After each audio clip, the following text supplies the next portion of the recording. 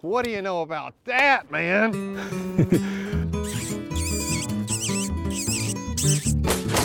That was pretty fun. That's crazy, though. Well, I mean, King Tut was worse. Then he married his half sister, and they had two stillborns. Both of them. Both of them couldn't. I mean, just you can't have that. Right. All right, let's get started. All right, so jump into the podcast. I'm Chase Winiger, host of the podcast, co-host Lee McClellan. Hope everybody's doing well. And then today's guest is Cody Roden. Cody, Hello, everyone. Yeah, tell us what you do.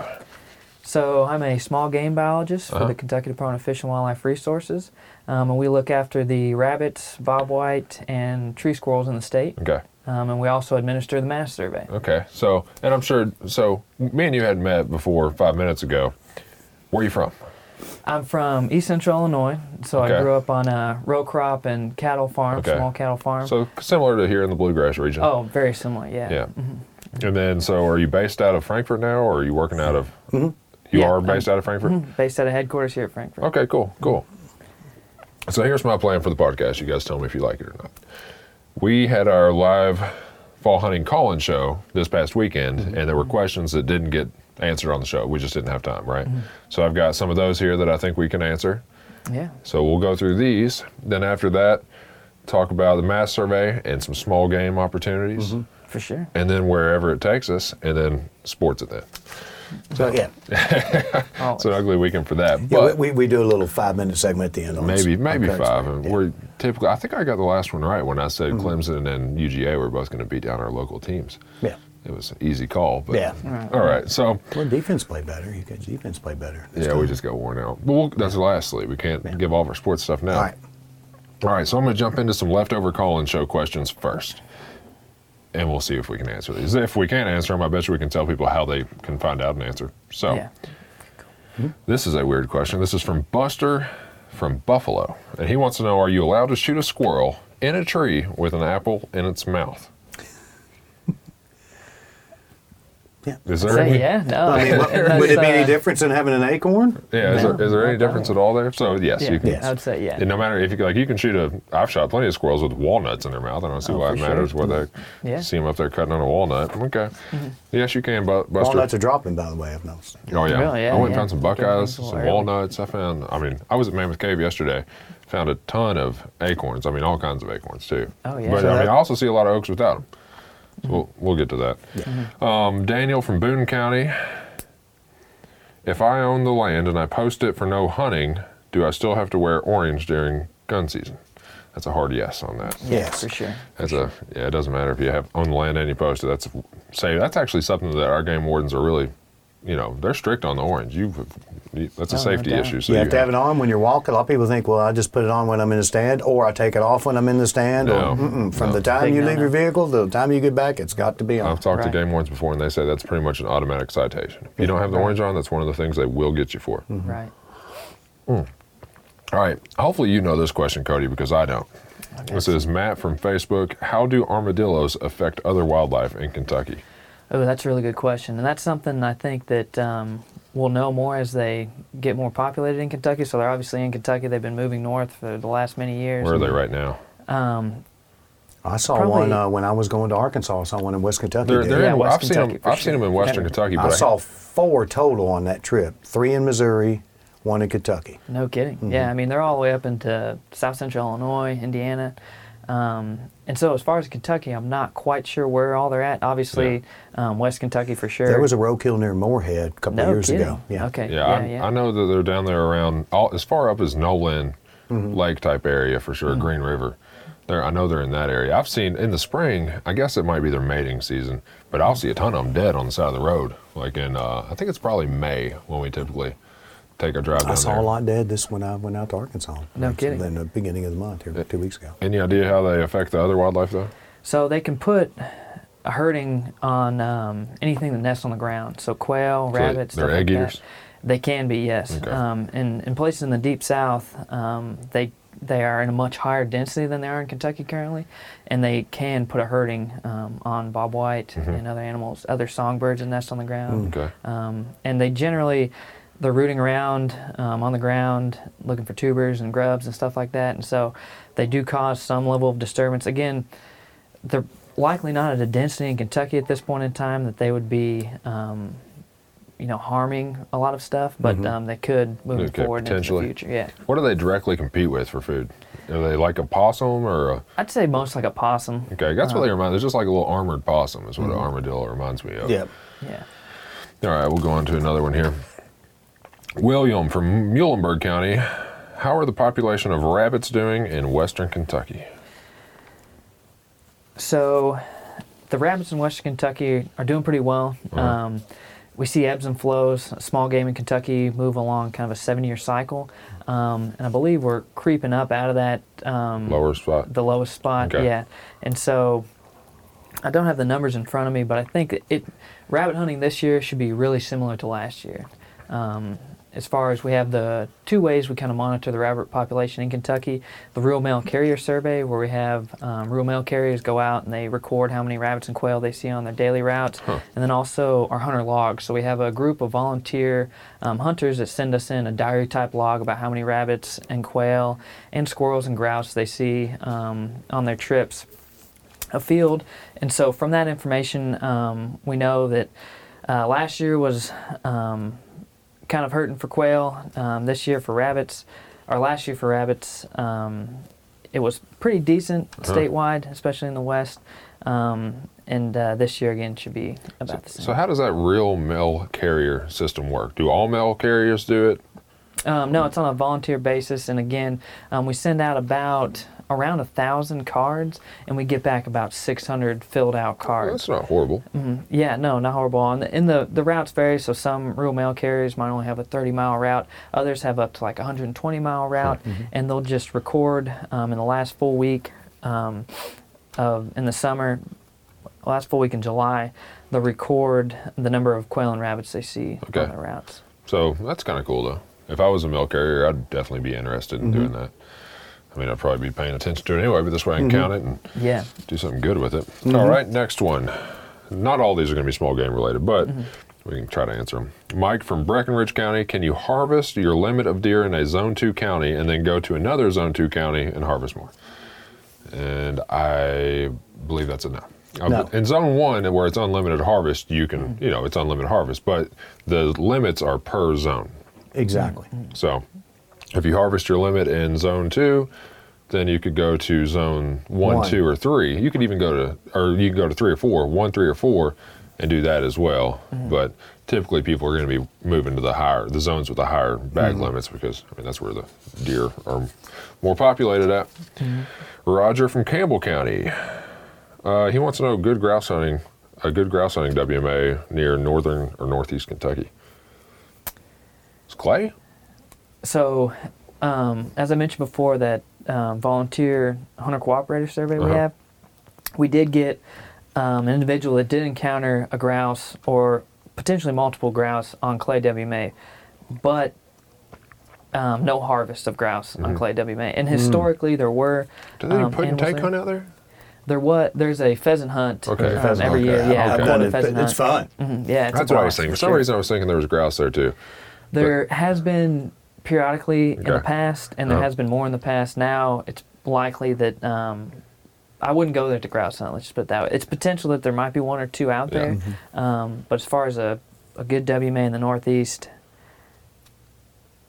kind of. Well, I'll say this: when we were elk hunting this year, we were in eastern Kentucky on coal mines, and that's open public hunting, or that's open hunting for the public, and we had grouse drumming on us. No kidding. Yeah, so I know that we encountered grouse. We didn't see them, but we could hear them. So we encountered some grouse out in eastern Kentucky on the coal mines. I do know one I did a destinations on would be Yatesville Lake WMA. Yatesville, yes. They have some grouse on there.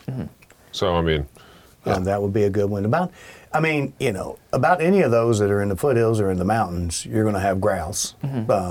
It's just a matter of working your butt off to find them. Yeah, no doubt, no doubt. If you're not willing to hump it, you're not going to see any grouse. Oh, yeah. Would you agree with that? I completely agree with that. Yeah. So Cody, I know you're a small game biologist, but I'm sure you probably know quite a bit about deer and other species also. It's not like your interest is just one specific type of wildlife, sure, right? for sure, right, yeah. So this person, it's Samantha from Metcalfe County. I'm seeing a bunch of twin fawns. Is there a reason for that? Probably means there's good breeding conditions in the area. You got really healthy deer, and they have the ability to to reproduce at that level. Now, twins are the most common, though, right? I think twins. I thought I'd heard that. So you're shaking your head. That might not be true. So Well, maybe I I'm misspoke. not sure. Yeah. I'm not I was sure. thinking. I know 1, 2, or 3 are all possible, and for some reason I was thinking that twins were the most common. But I do see a I lot can of see those it. with lone fawns too. Now, whether Yeah. that's mortality, Right, who knows? right. I But, think that's a big issue too. Is that yeah, it's pretty common. I see quite a few deer with 2 fawns. So I'm not I gonna can say. definitely agree with that. Wayne County, or no, this is Wayne from Clay County. In Zone 4, can I take a doe with a bow during gun season if I wear orange? That's a yes as well. Yeah, Because you could, it's only, I know you're not allowed to take antlerless deer with a firearm in Zone 4, but that's not specific to the season dates, that's specific to what you use. The weapon. So whether it's a firearm or whether it's a bow, like you said, wear orange. Yeah, you got to wear orange. I had my orange on with my bow this past weekend. Heck Doing yeah. muzzleloader. Brian from Christian County. Will we think about shortening bow season so small game hunters will have a chance to get in the woods? That's a great question, and that's something that we get a lot from our hardened small game hunters, especially in this new age of kind of deer leases gone crazy in the state. Yeah. And I don't think we're thinking about that now as an agency, but it's something that we definitely need to keep in mind as we move forward. We can't forget about our small game hunters out there. Well, the thing is, on public land, you can go small game hunt if it's small game season. Exactly, yeah. And on no private doubt. land, it's the owner's discretion. For sure. So for sure. really, that's what it comes down to, in my Yeah. opinion. Because I think of what he's saying is that it's hard for small game hunters to get on properties to hunt when deer season's in because landowners or people are going to be there deer hunting. Right. So really, it's up to whoever owns that land what they want to allow, and that's perfectly fine, in my opinion. That's a great If point. I own the land, I want to be able to say, oh, well, this is how, if it's your property, do what you want with it. If it's public land, then you can go anytime you want anyway. Yeah, So, and we encourage that too. Go out there. Huh? I think Gabe Jenkins told me that 90% of the land is privately owned here in Kentucky. So Yeah, more than that actually. Yeah. Yeah, I think so. Tony from Facebook, why are gates on WMAs only open during certain seasons? And this was actually, I remember this question, it's my horrible handwriting here. He said, they only open them during like deer and turkey season, but during rabbit or squirrel season, a lot of times the gates are closed on the WMAs. That's a great question, and that goes back to kind of controlling access, Uh-huh. and so and pressure too. So we see, especially with small game on a lot of our WMAs, there's some areas that get more pressure than others, and we see that has effects on sports people's ability to encounter those small game. So if we restrict the access a little bit, hopefully we'll lower that pressure down a little bit, and then so everyone can have kind of a quality experience on a lot of these areas. So, yeah, it's really just, okay, that makes sense to me. Because people are in there 24/7 driving their cars and Exactly. Four-wheelers. Yeah, exactly. never put them down. 100%. And yes. honestly, if you're deer hunting and you get a deer, you might need road access to get back there and retrieve it or something like that. Right, So exactly. It's a whole lot easier to carry a limit of squirrels, a quarter mile than it is No doubt. a deer. John from Muhlenberg, do deer eat hedge apples? Yes, they do. A lot of times you'll be in the woods and you'll see them smashed. That's a deer taking their hoof and actually smashing them so they can Getting them open. they're kind of hard. They're kind of, hard on the outside, but then they're softer in the middle there. So a lot of times deer will smash them so they can actually eat them easier. So if you see a bunch of hedge apples smashed, there's a good chance those deer have been there eating them. Do you know if any other animals eat hedge apples, small game wise? I'm sure that some do. Yeah, I'm sure I squirrels always thought pick they looked at like a 'em. green brain. Yeah. I was watching this, I was deer hunting the other day on the ground, and I was next to a cut cornfield, and I saw a squirrel, eating on a walnut, and there was a chipmunk out in front of me that was chewing on corn that was stuck on a cob that had been combined and left on the ground. And I was like, man, one kernel of corn ought to fill that bad boy up. Yeah, no kidding. Mhm. Get his cheeks full. Yeah, running around. chipmunks are, it's kind of crazy. Yeah, they're fun to watch, especially. They are. Not too much movement. I've got a bunch of them around my house. Do you know anything about acidosis? No. So basically that is, the way I understand it, here's how the question's phrased. Prentice from Greenham County, can feeding urban deer too much corn result in them getting acidosis? So that's like, when they have one food source, like just a starch is all they get, starch, that negatively affects their body. I would say, and deer in the woods, like out there browsing in, a cornfield down the road here, they have acorns and they might have wheat or something else to supplement it with. But in an urban setting, if you're putting corn out in your backyard, that might be all those deer are eating. So it can be unhealthy for them, but I don't know anything about acidosis. No, that's true. You gotta have different food sources. It has something to do with how the stomachs break down the food.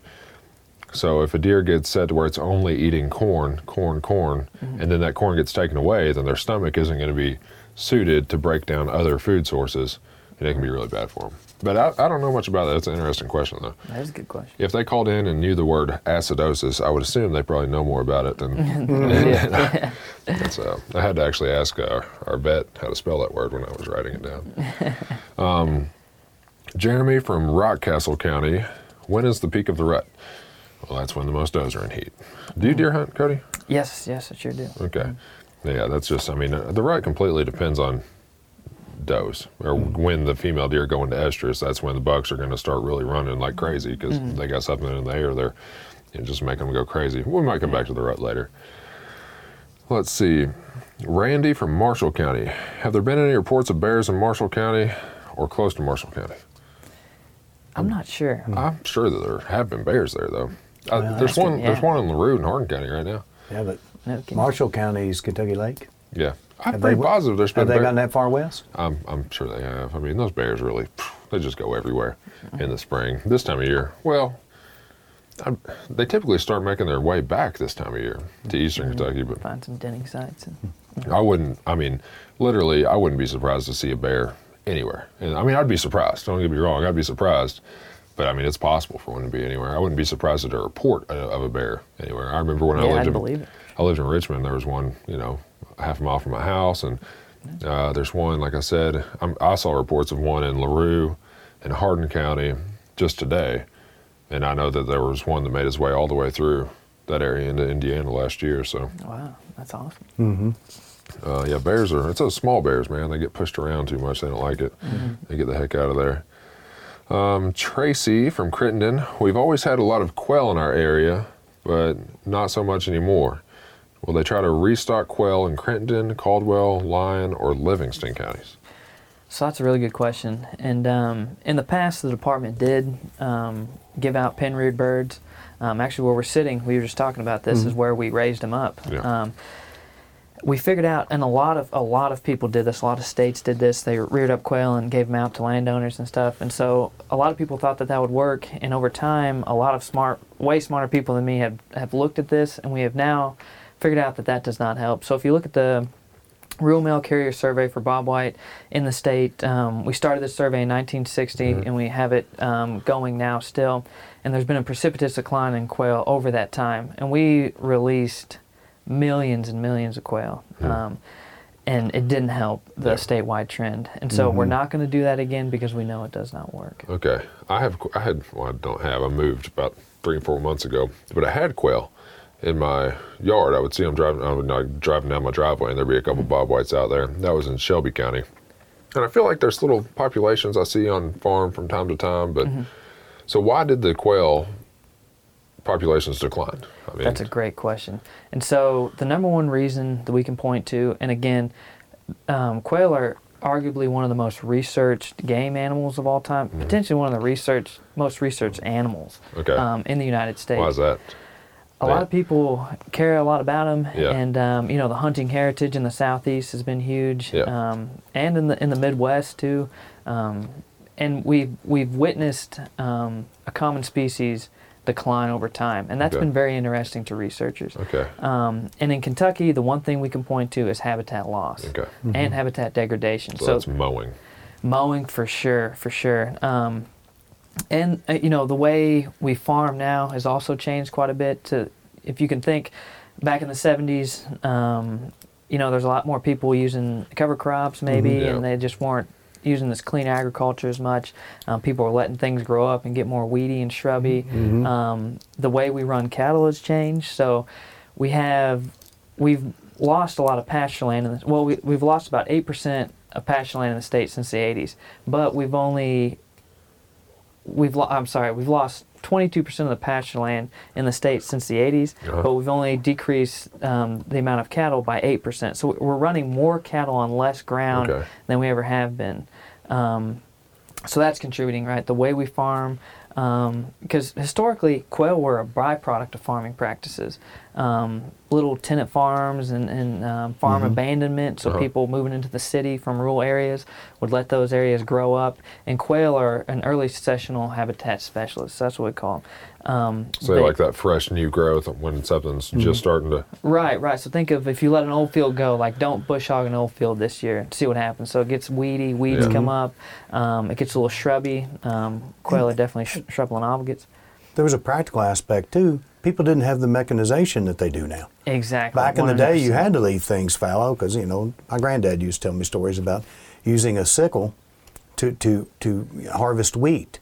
And if you wanted corn, you didn't run a combine. You picked it yourself, put it in a bushel basket, and that's how, you know, Oh, for back sure. in those days, lots of the ground was fallow, lots of the ground was overgrown because you couldn't, there's no way to go and clear it. No doubt, But the bush hog has changed things enormously. The PTO, the power takeoff of the bush hog. Yep. No doubt. Yeah, I totally agree with And that. maybe what's the role of fescue? So that's another great question. So Kentucky 31 fescue has been very detrimental to quail. Can you explain fescue real quick? Yeah, so fescue is a cool season grass that's been planted widely in the state for cattle forage. And so it's a very robust forage. So it can take overstocking, it can take being pounded into the dirt, and it won't collapse. Historically, It can burn up in a drought to nothing. We get a rain, it's green again. It's exactly. amazing. Yeah. Right. Exactly. And so it's definitely done its job in Kentucky. Yeah. However, it's very different to native warm season grasses, which is what was here historically. It's a natural plant that existed in Kentucky, and so fescue, when it grows in a dense mat on the ground. And so when a quail chick hatches out of its egg, it's about the size of a bumblebee. Okay. And so if you can imagine that animal trying to navigate this sod-forming, cool season grass, it simply can't do it. It can't access food on the ground. Okay. It can't physically move through that environment. Okay. And doesn't that make them more vulnerable to avian predators as well, correct? For sure, yeah. And so this sod-forming grass will suppress a lot of the natural shrubs and stuff that might come up, or just in general the other plants that might give them some overhead cover from avian predators. For sure. Huh. I can kind of see. You know, one of the things that's cool about Clay WMA is all the incredible amount of native grasses that we have out there. For sure, yeah. And if you know, I've been on the pheasant hunt, I've been out there on other things, and walked miles of this stuff, and it's just amazing the difference. Oh yeah. And how many birds you flush all kinds of songbirds, you flush rabbits, you flush everything out of this, especially big blue stem and little blue stem, and just the way that it's much less tiring to get through when you're walking as compared to late, fescue in December, which is, just a big giant wad on the ground. Right, kicking through it. It's been described to me that a field of fescue for a quail is basically a desert. Would you agree with that? That is true, yes, that's true. And so, yeah, definitely. And Clay WMA is a great example of what happens when you implement some restoration. And so most of that was fescue. All those open areas, and those guys have been working so hard over the last few, really decades since we acquired it, to install those native warm season grasses and to do forestry work and stuff out there, and they've really knocked it out of the park. And if you're looking for what your place could look like, if you're really interested in putting in wildlife habitat from an old field fescue situation, that's a great place to go look. And like you said, experience the wildlife responses. Amazing. And one of the few WMAs where every time I've been out there, I've flushed quail every single time I've been out there walking. Peabody's pretty good too, I think. Pardon? We've seen some quail on Peabody. Yeah. And, no doubt. They've done a lot of the similar work. Yeah. That's interesting. So a combination of people just keeping their yards and their fields a little bit, cleaner, mowing, over mowing, change in farming practices, some non-native grasses being brought in, creating bad environments for them, and then predation also. That's what you said. Now, do raccoons or skunks or anything like that take an effect on quail? So yes, they definitely do. And that Does that increase though? it's hard to say. It's likely contributed. And what we'd like to tell people on that front is, if you build high quality habitat, these animals will find a way to survive. Yeah. And so, again, back to the fescue example, if they're kind of wide out in the open, they're more vulnerable to those kind of issues. And so it can be a compounding factor on the already existing habitat degradation issue. All right. Yeah. All right, Rick from Jefferson County. When can you start running rabbit dogs on Peabody WMA, and do you have to wait until season starts? So technically speaking, I don't exactly know how to answer this. It's one. online, though. I mean, look Yeah. online. Yeah. It's technically speaking, you can run dogs as soon as squirrel season starts in Okay. August. I don't usually like to say that because pressure is a big issue at Peabody WMA. And whether guys realize it or not, you know, they're dogs and they are pressuring these birds, whether they see them, whether they're carrying a gun. He was talking about rabbits, so pressuring the rabbits also. Oh, for sure. Yeah, no doubt. Yeah, Yeah. sorry. So whether they're seeing it or not, they're pressuring the rabbits and all the other small game out there when they have their dogs out. And so it's important to practice some self-restraint for sure. Technically, you can have your dog off leash out there whenever squirrel season comes in, because that's a game species that you can hunt dogs with. But I would say, you know, if at all possible, try to stick within the confines of the season. That makes sense. I mean, yeah. for your own good and everybody else's good too. I mean, For sure. and if there's a question that somebody has that we don't answer or don't ask, then call the 1-800 number, 1-800-858-1549, and ask for an information specialist to answer their question. They'll try to get it for them, or just refer to the hunting guide or look online, right? Yeah. I mean, pretty much all the information's out there, and if you can't find it, you can call that 1-800-858-1549. 1549 number, yes, Yeah. call our information center. And they'll try to get you taken care of.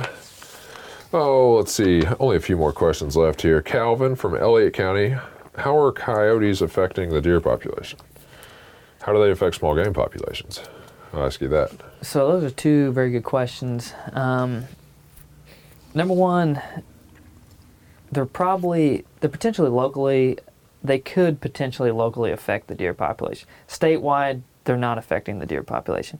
And there's research that just came out where they analyzed kind of the range-wide effect of coyotes on deer. So, as you know, coyotes move from west to east across the United States, and there's some states in the east that don't even have coyotes right now. Really? 'Cause I'd heard they were in every state, in the continental. I think Delaware is the last state that does not have. I could be mistaken. Oh, Delaware? Delaware, yeah. We're talking very far east. Yeah, I'll have to look at that. Yeah, we should check that out for sure. Yeah. But regardless, there's a gradient of coyote density across the northeast and southeast. Pretty thick around here. I mean, you go out For sure. in any part of the state, you go outside at night, and you're probably going to hear some coyotes at some point. I mean, I hear them every single night when I'm deer hunting right there before dark. I mean, I'm just waiting to kill a buck, and I'm going to go out there and start whacking those guys. And as far as deer go, I mean, their effect on the population, my answer, I don't know if you agree with this, is not nearly the effect that a lot of other stuff has. Exactly. Yeah, because, I mean, automobiles are going to, take out a lot more percentage of coyotes. And I'd say that, like, farming practices probably eliminate a lot more habitat for deer or they could increase food sources. That might be a give and take. But, there's a lot of things that are going to affect a deer population a lot more than coyotes. Right. I mean, a coyote's primary food source is probably a small game animal. So, what do you think it? Is there any animal that you really do think the coyote has an effect on? I think the way you phrased it, Chase, is very accurate for small game as well. Yeah. So they are potentially having an effect, but it definitely is washed out in the broader scheme of habitat degradation across the state. Yeah. And so in small game and even in deer, we have a term called the doom surplus. So, animal populations ebb and flow throughout the season, right? Especially small game, boom and bust cycles, even within the season. Yeah. And so the way we think about coyotes in the state is they're probably taking the doom surplus as far as the deer and also the small game. I mean, again, locally, What's very doom locally. surplus? What do you mean by that? The doom surplus is the amount of animals that are going to die just normally from weather, from predation. Coyotes are more likely to get a sick or a wounded animal anyway. I mean, it's just it's kind of the lions take the weak one. I mean, Exactly, coyotes are probably going to take the weak one or the slow one or the one that is making bad decisions and wouldn't last that long Or anyway. injured or- yeah. Right, sick. right, exactly. Yeah. And so that's the way I like to think about it. There hasn't been a lot of research in Kentucky about that, but there has been a lot of research in the southeast about coyotes and deer especially, and the effect, again, super local. Potentially that could be happening, but as you mentioned, Yeah. it's washed out in the greater scheme, especially statewide. yesterday I was at Mammoth Cave, like I think I said that earlier, and we found a couple of timber rattlesnakes. And I mean, some of these were, I mean, just the thickest snakes. One of them was that's awesome. a big female. And when I was watching her crawl away, she was well over 5 feet long, and I mean, she was a beast. I wouldn't have been crawling away because I've been running the other way. We stopped to look at her. I'll show you a picture or video on the phone. But when I was looking at her, I mean, I was like, that snake is huge. And I was thinking, what in the world does that thing eat all the time? I mean, because it grew that big somehow. So, what as far as like timber rattlesnakes, do you know whether they're feeding on chipmunks or squirrels or what is it? Yeah, likely small mammals, really small mammals. So yeah, shrews, voles, mice, It'd be terrifying rats and to be a stuff. small mammal. Yeah, oh I yeah. was thinking, nothing that Good dying, I mean, if yeah. you're a small mammal, so if you're a chipmunk out there, let's just say that you've got snakes that are 100 times your size trying to eat you. You got owls at night trying to swoop down and get you. Hawks in the daytime. I mean, oh, that'd be horrible. You got Life's these tough. giant coyotes compared to your body size. I mean, if, you know how they say if you could come back as any animal, what would it be? It would not be a small mammal. Yeah, exactly. Just my 2 I'd cents. vote for bald eagle. Yeah, Bald give me eagle, some kind of raptor. Apex predator, yeah. Or a big cat, you know. All right, Patrick from Facebook. Where can I find gun hunting regs for WMAs? I'd look online for that one. Yeah, it's in your hunting guide. It's in the hunting guide and online. I think online might be easier to find the specific WMA he's talking about because you could type it in. Yeah. In the search box, fw.ky.gov. And get that taken care of for you. Lily from Webster County. Are there any plans to increase the quail population in Western Kentucky? Kind of already hit on that. Yeah, that's another great question. Again, you know, we just finished up our 10-year quail plan where we had many quail focus areas across the state. We had a few in West Kentucky. And what we did is tried to do high-quality habitat management on those areas and to document the quail response. And we did see quail increases on those quail focus areas as the habitat increased. And so right now what we're doing, we're wrapping up the 10-year quail plan now, and we'll have a report out. Stay tuned for that. We'll have a report out later this year, early next year, that will kind of sum up those results. And there are some areas, there was one area in West Kentucky where we had, it was all on private land, and we were relying on the government program, Conservation Reserve Program, CRP. So when people take their row crop operations and move them into conservation practices. And so we had an area out there where we had a lot of CRP ground out on landscape, and that recently went back into row crop, and we documented the quail response to that as well. And so right now we're trying to push, people towards habitat. Contact your local private lands biologist. These guys are experts in habitat management. They can come out and give you recommendations based on your objectives. So if you're looking to get quail habitat, get more quail, contact your private lands biologist and have them come out to your farm and have a look. You can find out who that is online also. Yes.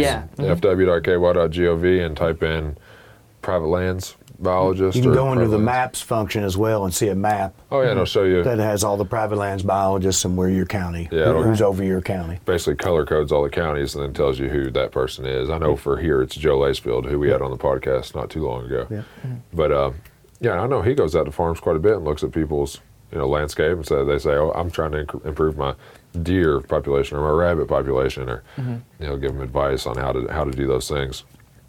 The funny thing is, if you do it for one, it typically helps everything else. Oh. So yeah, if somebody was exactly wanting right, to improve their rabbit population, I mean, they'd probably be working to improve their chances at quail also. Oh yeah, and deer. What do you think Many about? things, yeah. What do you think about this? So so quail are a little bit more of a fragile species as far as what's the word? They need a little bit more specifically the right habitat. Because deer, I mean, they can survive in a lot of places. Yes. And then rabbit is a little bit less, and quail I see as being a little bit more habitat specific there.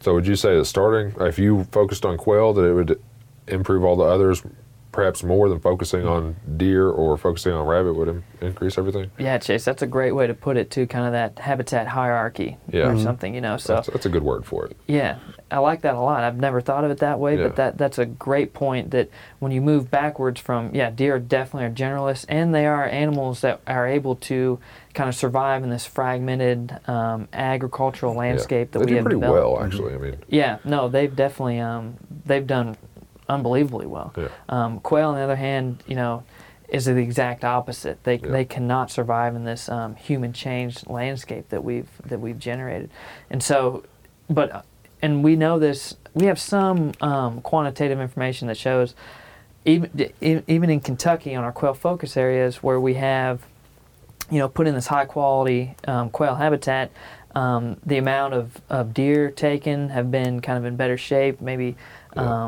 More bucks or larger bucks and things along those lines and stuff. So a few years ago, the property I deer hunt on, there's a creek, and across the creek, so there were a couple fields split up by fingers of woods, and they'd always been crop, right?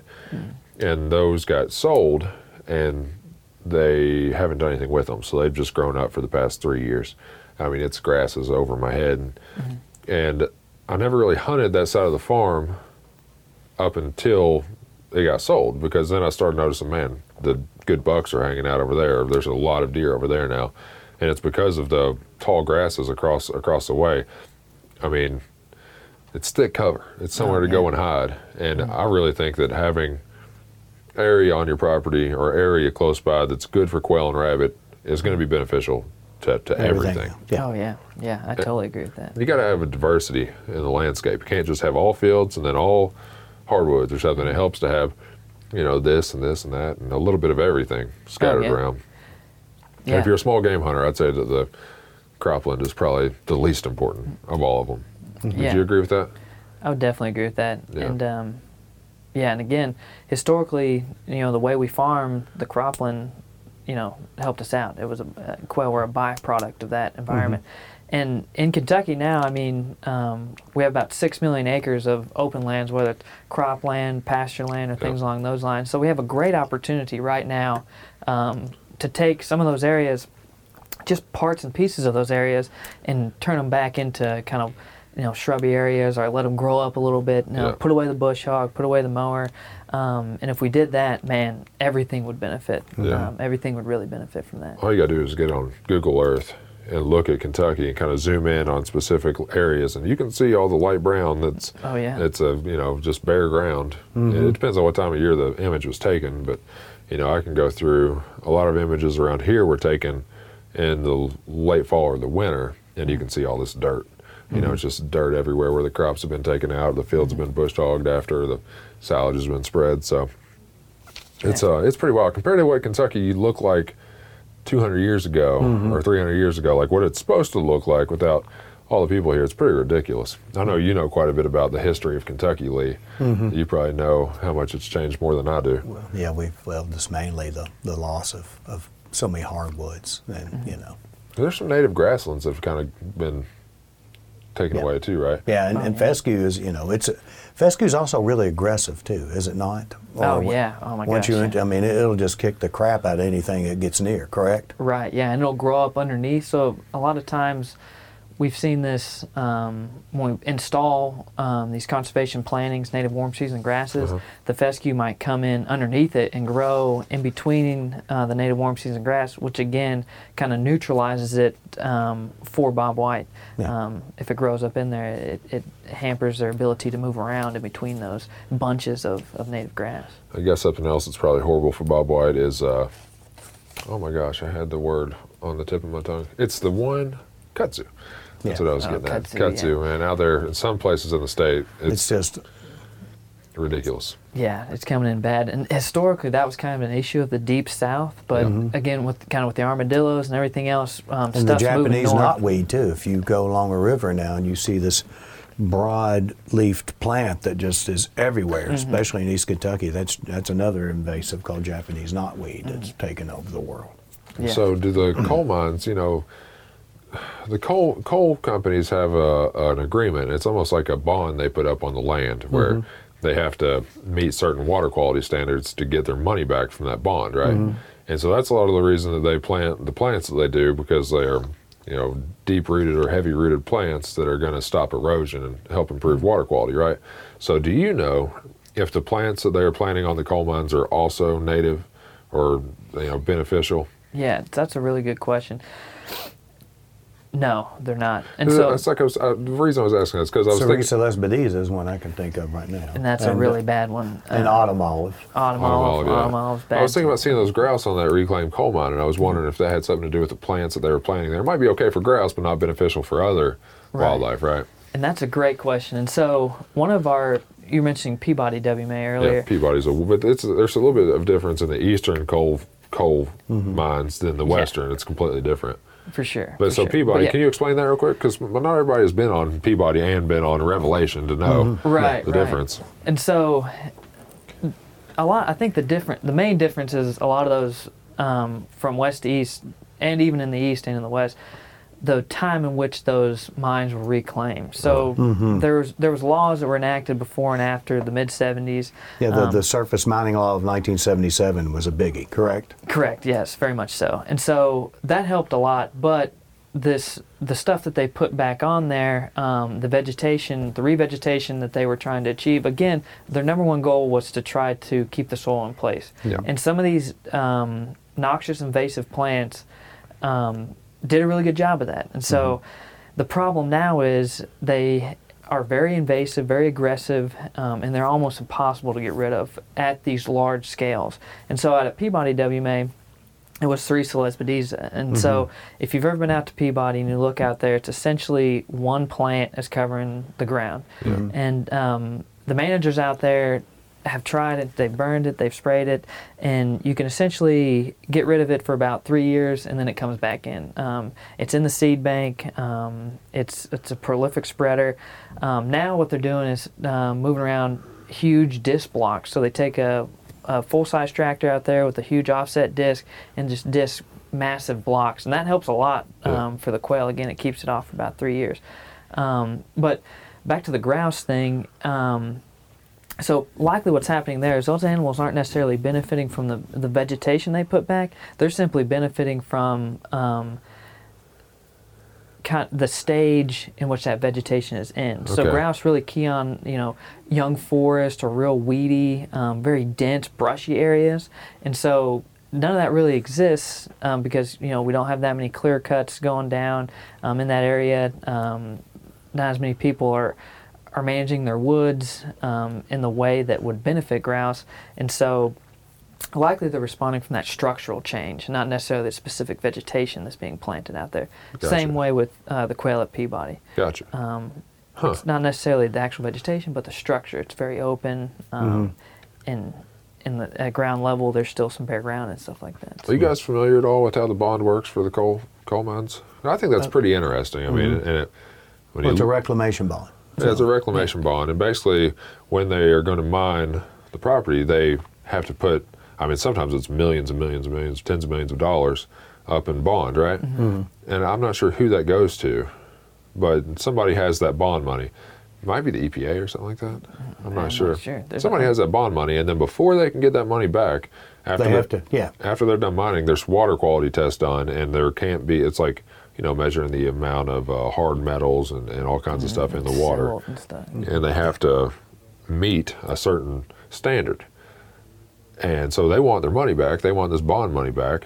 So they're putting in plants and things that are going to help them meet the water quality standards, but aren't necessarily that great for the landscape. Right. And as soon as possible. So that they're a lot of times, I think the reason they choose these plants is because they grow very quickly, they spread very fast, all very positive attributes for them to get their bond back and for the soil to be stabilized as soon as possible.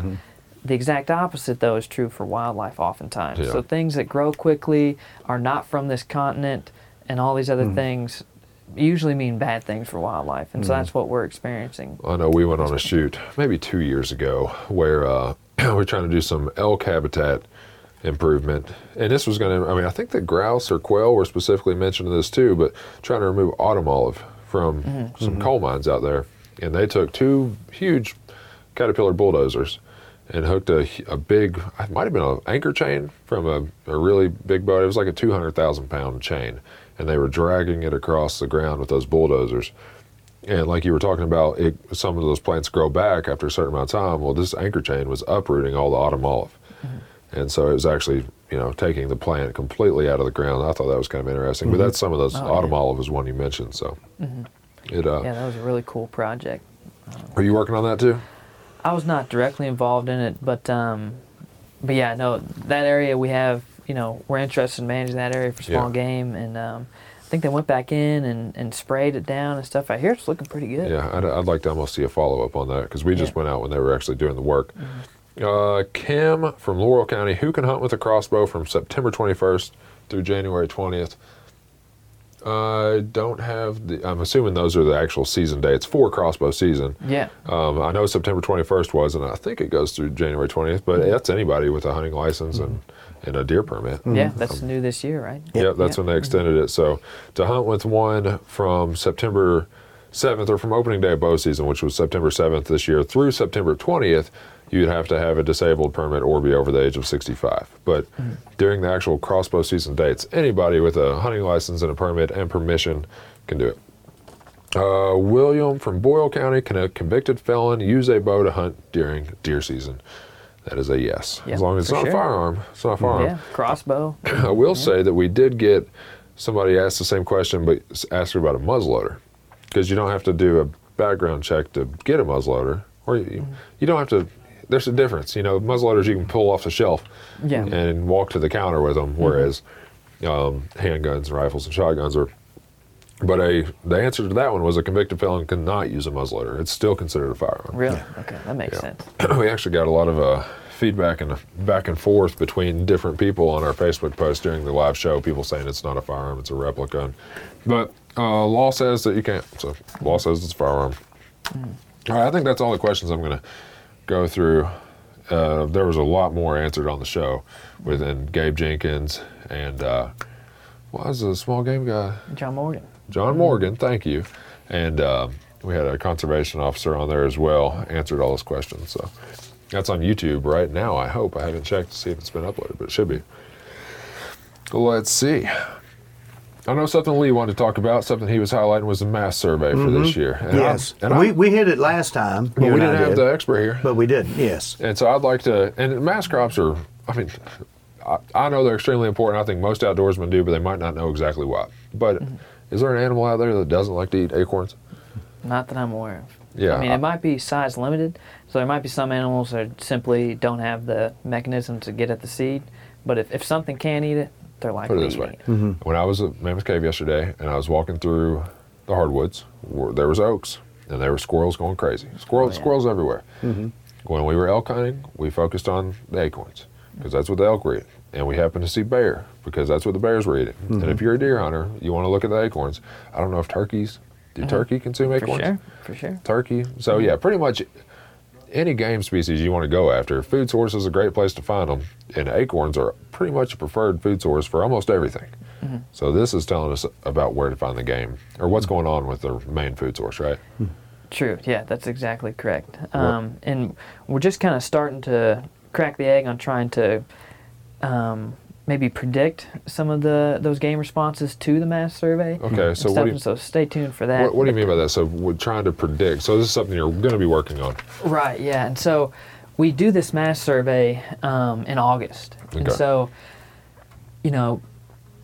we should be able to make some predictions about the hunting season before a lot of hunting season stuff comes in. And so we're working on that and trying to see, if we can kind of get better at predicting what's going to happen. And so, for example, last year on the mass report, we kind of predicted what was going to happen with the mass this year. And we were pretty close. And this is all based on, we've been doing this mass survey for a really long time, so we can watch trends and see how everything comes and goes.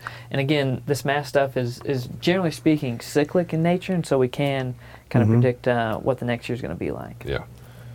Okay. So what did you find out this year?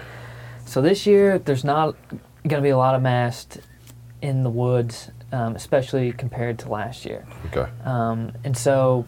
Why, do you know why? So, okay, let's run through the numbers real quick. Okay. Tell me what you mean compared to last year. Okay, so I'll give you the numbers here. So in 2018, so we do the mass survey on 4 groups of trees. Okay. Red oak group, white oak group, hickory group, and beech group, which is a single tree American beech in Kentucky.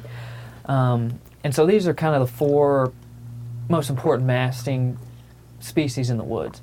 And so last year for our red oaks, we gave that a rating of good. Uh-huh. Our white oak last year, the rating was average. Our hickory rating last year was good. I remember last year, I mean, the limbs were bent over with hickory nuts. And so the beech for last year was rated as poor. And so now this year, the red oak has been rated as poor. The white oak was a failure.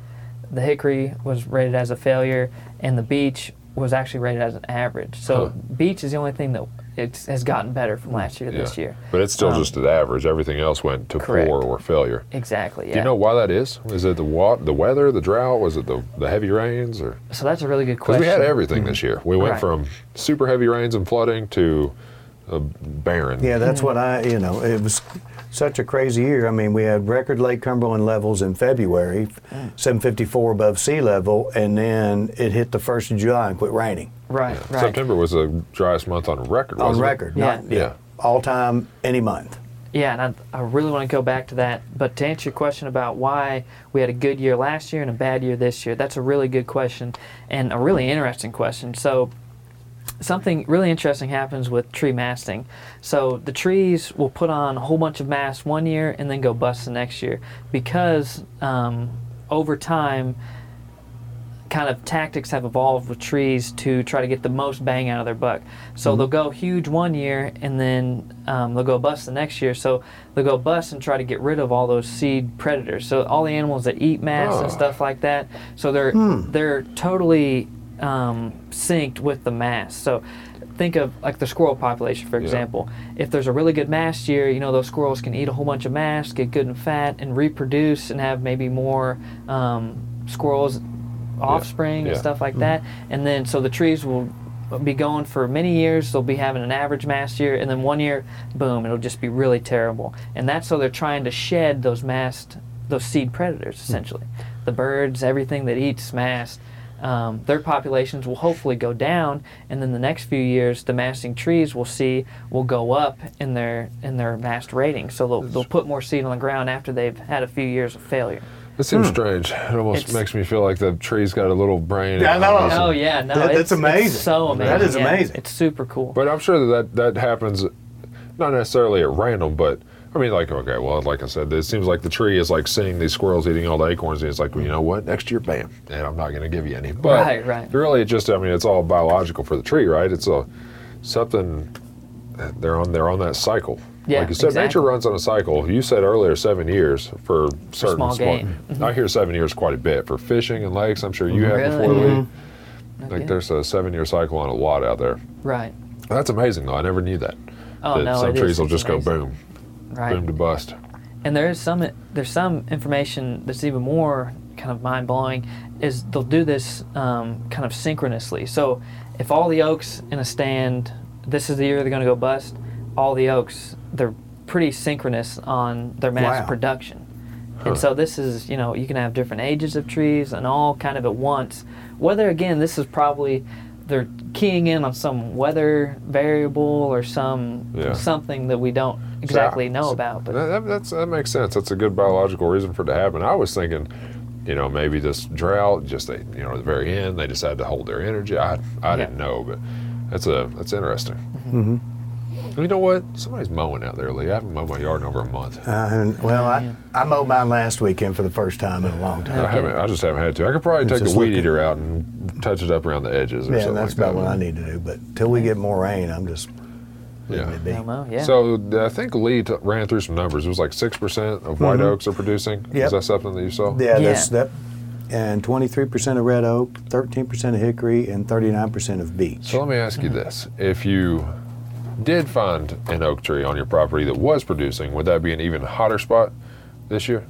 For sure. Yeah, Yeah. definitely. And so, and back to the no rain in September comment, what I think has happened is, so that did affect when the mass came down out of the trees. Yeah. And so, last year we're kind of seeing, when we do our mass survey in August, rarely do I see a lot of mass on the ground. This August, I was seeing some of this year's mass on the ground. And I think those trees, due to that lack of rain, were shedding some of their acorns early.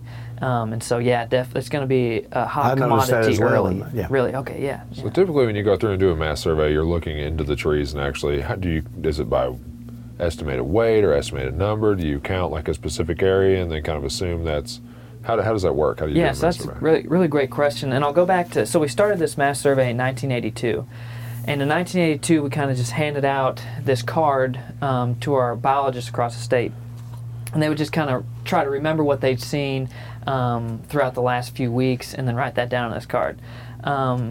And so we did that for a few years, and then there was some current research that came out in the Appalachian region about this new kind of quantitative rapid mass assessment. And so we looked into that and said, like, hey, this looks pretty good, we're going to do that. And so starting in 2007 and all the way to currently now, what we do is we walk up to a tree in our mass survey route, and we have binoculars, and we look up in the tree for 30 seconds, and we assess of that tree, of the crown, of the limbs, of the twigs, of that tree that could potentially be bearing mast, what percent is currently bearing mast. Okay. And so that's the way we do it, and we have 25 trees per route, 25 trees per tree group. So 25 red oak trees, 25 white oaks, 25 beech, and 25 hickory trees. Okay. Huh. That'd be a great story to go along with y'all sometime. Oh, no doubt, yeah. Yeah, that's kind of cool. So 30 seconds, that's a pretty hard number. Sounds like you guys basically timed that. Yeah, And we have stopwatch and binoculars. so then when that's 6%, you're assessing the tree. You say, oh, okay, this one, 25% of the tree that could produce has got it. So then do you take that number you get for each tree and then just average it out at the end? Right, yeah, so those numbers I mentioned earlier, of all four groups combined, there's 2,245 trees represented in those numbers. And so we Okay. average those out across the state. Okay. Okay, that makes sense. That's kind of, it's a good way to know. So things could be different on an individual property. Like somebody might have a farm. Exactly, yeah. They're like, well, I have a pin oak that's throwing giant yeah. No kidding. acorns right now. I mean, the Yeah. biggest I've seen in years. Really? Yeah, and again, But I have a offspring of it's in the neighbors. I have an offspring that's just dropping little teeny weenies really? so far. Mhm. Yeah, and individual trees will, in certain areas too, and that's a really good point. And some of these routes we try to have, trees in the holler, trees up at the top of the ridge and stuff, because that stuff can change too, because that fine scale weather changes. Are these trees marked in any specific way? Yeah, so it depends on the survey, but we go back to the same tree every single year. Yeah, I didn't know, because it seems like you'd almost have to have some kind of a GPS coordinate. Oh, yeah. So we have GPS coordinates. Each tree is either spray painted or tree tagged or marked in some way, so the surveyor can go back to that tree. Do you know if there are any at Mammoth Cave? Yeah, there is a survey route on Mammoth Cave. Because I was out there the other day. I went out. I told you. So it was this gravel road I was walking down, and I told you there was oaks everywhere, and there were some that were hit with a pink spray paint, and I didn't know if that could potentially, because I didn't even think about it potentially being for this until you just mentioned that. But it would be a route somebody could easily walk and. Exactly. But yeah. it was That's what we look for is kind of ease of access for the survey, but also trying to capture Yeah. different microclimates and stuff in the woods. Yeah, that's cool. That's That was interesting. very cool. Maybe I walked past one of those trees yesterday and didn't even realize it until I sat down in here. I saw a blue jay eating those little acorns out of the tree, just No tearing it up kidding. the other day. I've never Really? seen a blue jay eating tiny acorns. Blue jays are, in my opinion, the meanest bird. Oh, my grandmother, she thought they were mean. She said they were the bird with no pants on. Well, She couldn't stand them. you just watch how they act towards the other birds. They aren't mean to me personally. Yeah. Yeah, yeah. I'm not offended by them in any way, but they're just the meanest to the other birds, man. You got a yeah. bird feeder out there or something like that? Oh, yeah, They're running them off, They'll yeah. Mm-hmm. run them off. They're tough, man. Somebody ought to. There are some Blue Jay mascots. There's a hockey team that's the Blue Jays, right? Toronto Blue Jays, isn't it? Yeah, Toronto Blue Jays too. yeah. Baseball. Yeah, there's no basketball or football Blue Jays. So, what's the state of soft mast? I saw you talking to John Hast before. What is soft mast? Can you define that for me? Yeah. Or give me But examples. people don't even think about Like a that. pawpaw or a Yeah, or so a any persimmon or something? yeah, tree persimmon, fruit, pawpaw, correct? blackberry, The fruits. yeah, Right. the fruits. Okay. Yeah, and so this survey that I was just talking about, it's a hard mass survey. Historically, we did do soft mass, so we asked individuals on that card I was talking about in the 80s, we'd ask them about soft mass. Currently, we don't have any survey in the division for soft mass. But anecdotally, it sounds like it was a decent year for soft mass. And so that we definitely know So that is it plays more a role. consistent? Is that why? Is soft mass pretty consistent year to year compared to? It seems to be more reliant on weather variables. But as far as consistency, that's a good question. I'm not sure about that as far as year to year. We had pawpaw trees growing up on the property. Oh, I know nice. that. Yeah. Well, pawpaw. I don't Indiana see, banana. I don't see a ton of pawpaw trees, but persimmons are a hot spot for deer. I mean, you're looking or squirrel or anything really. But Yeah. you ever bitten into a unripe persimmon? Oh God, I did. I've done that before a couple times. It makes those super sours look like a wimp. Well, don't you it's think? funny that I feel like it made my mouth go numb. No, and it Yeah, yeah. coated Chalky. your mouth in some Yeah. kind of like almost Yeah. petroleum or something. It was Right. heinous. Right. One of my buddies this year we were on Nolan fishing, and I never had bitten into a persimmon, and even a ripe one. He picked some. He's like, "Here, Chase, try this." And I was like, "It doesn't feel quite ripe yet." Oh, it's good. You'll love it. Yeah. I bit into it. I felt like my mouth was numb for the next half an hour. Right. Was he laughing? Oh yeah, but then I mean, he had a whole handful of them in there. We ended up having like 14 people on the boat with us, and he gave everybody one. He was like trying to, and of course, after you got by the joke, you couldn't run it for the next person. So No I think doubt. by the end of the day, he got everybody there to eat a raw, unripe. Chalky Paul. Yeah, it's interesting. What else you want to talk about, Lee? I mean, we probably need to wrap it up here pretty quick. It's Yeah, been an hour or we've been so. going, yeah. But, well, one was state of quail, but you covered that. Soft mass looks good, you covered that. White oat and hickory failure. One of the things you brought up in the article that we did is how this will impact deer movement. And it'll help hunting, believe it or not, correct? Oh, no doubt. Yeah, that's a good point. It sounds almost counterintuitive at first, but if you think about it, there's less mass in the woods, and so this is going to help hunters encounter game. So game has to move more now to find resources, and as we know, when game moves, they're more likely to be encountered by sports people. And so we're getting good early reports for squirrel. I mean, squirrel season sounds like people are doing really good out there now for that. And it sounds like... well, part of that could be the high mass last year. Exactly. Yeah, that's a great point. That's a great point. And so now, we have fewer resources out there, potentially for more small game, and so we're going to see. Hopefully, you'll encounter more game this year, especially animals that target hard mass for sure. And that could be a good or bad for a deer hunter, because for me personally, I don't like the animals moving around. It sounds really weird, but I like to locate the animal and have them stay right there where I want them. You know what I mean?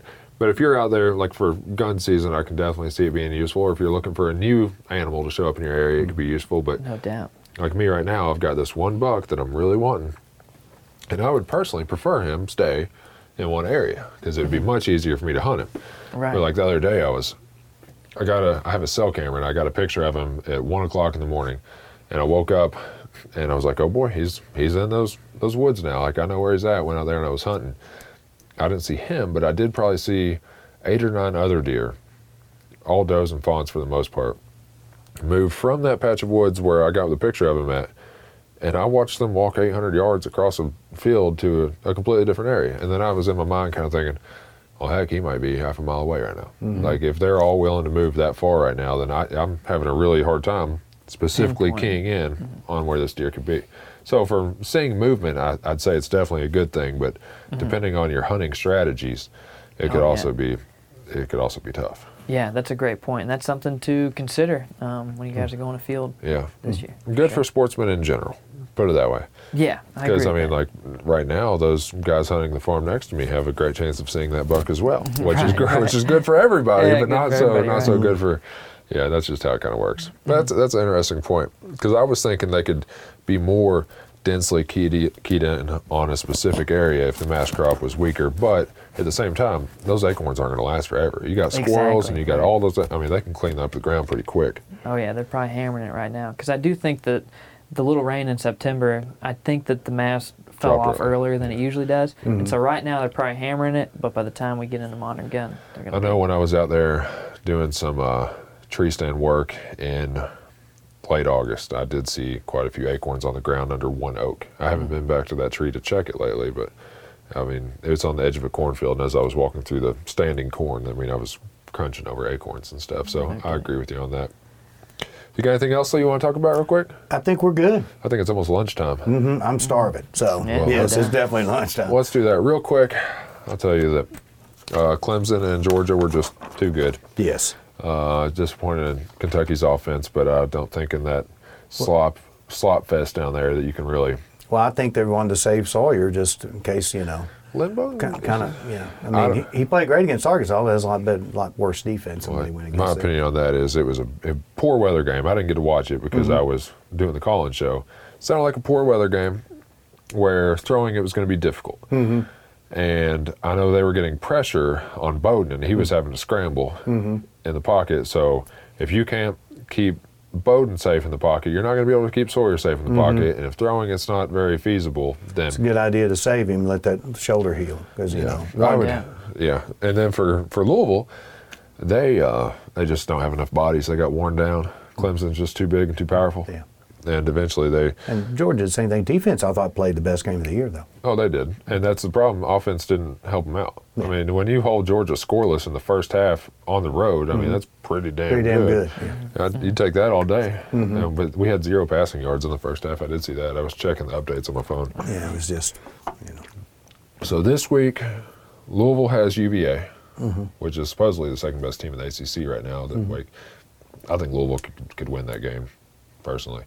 And Kentucky has Missouri. I hope Kentucky wins the game, but I have no idea what our offense is going to look like. No, it depends. I hope Sawyer can come back. Maybe they were looking ahead to this game to save him. Yeah. Because, I mean, we have winnable games from here on out. You know, we got one, you know. Well, so the same thing with Louisville. They have 5 games they think are winnable, which includes the Kentucky game. Kentucky is back into the season is pretty dang winnable, too. Yeah, I'm looking ahead to this U of L UK game. So I don't know what to think. I mean, a bowl berth could be on the line for both teams, so it could be a slugfest. I'll be honest with you, I'm a UK fan personally, but at this point, just seeing how the teams are doing, I think Louisville has the edge up. I know that the line has moved 9 points in Louisville's favor. Yeah.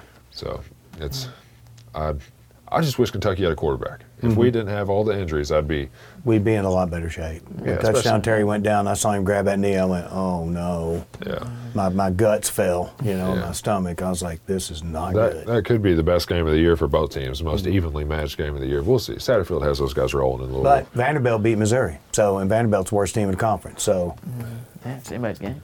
Yeah, who knows, man? It's football. Yeah, college football at that. Hey, but that's why it's fun. Basketball's around the corner, so I'm looking forward to that. All right, guys. Hey, Cody, I appreciate you coming in. Yeah, thanks. And educating us. Hopefully that was fun for you. Check out the Fall Fishing Festival on fw.ky.gov. We got some articles up. It's Fall Fishing Frenzy or Festival? Spring Fishing Frenzy, Fall Fishing Festival. Festival sounds like a get together, like we should all. Well, we did that because I grew up going to the Tobacco Festival in Bloomfield. I mean, there's the Sorghum Festival, Ham Days. I've been to the other two. I've been to Sorghum and I've been to Ham Days. That's Lebanon for Ham Days, and Sorghum is Springfield. Springfield, yeah. Yeah. So I've been to those two before, and I can't remember. Danville has one too, I believe, of some type. And I was just randomly driving through Danville one day. Not doing it, and I saw this festival going on, so I stopped, and it was pretty fun. So that's why we said festival, because it's typical in the fall. But just did one on Reservoir Smallmouth, should be heating up. I'm hearing people catch them in Cumberland on the Ned rig now. I'm looking forward to going and doing some good smallie fishing. Me too. It's getting to be that. My favorite time of year to fish, believe it or not, on big lakes is now. Oh, I like November on. Give me the cold weather. Yeah. Now, from now on to next late April, early May, my favorite time. So I'm just looking forward to getting this deer down so I can start. I mean, it feels like it's consuming me this time of year. And I would love to take my dog out and do some other types of hunting. And I would love to go fishing. But right now, it's like every time I get a chance to go do something, I feel like that's what I need to be doing. I hear First things first. The Orange Army is coming. Yes. So I got to get myself as a bow hunter. I got to get done with that. So anyway, appreciate you guys coming on. All right, man. Thanks so much.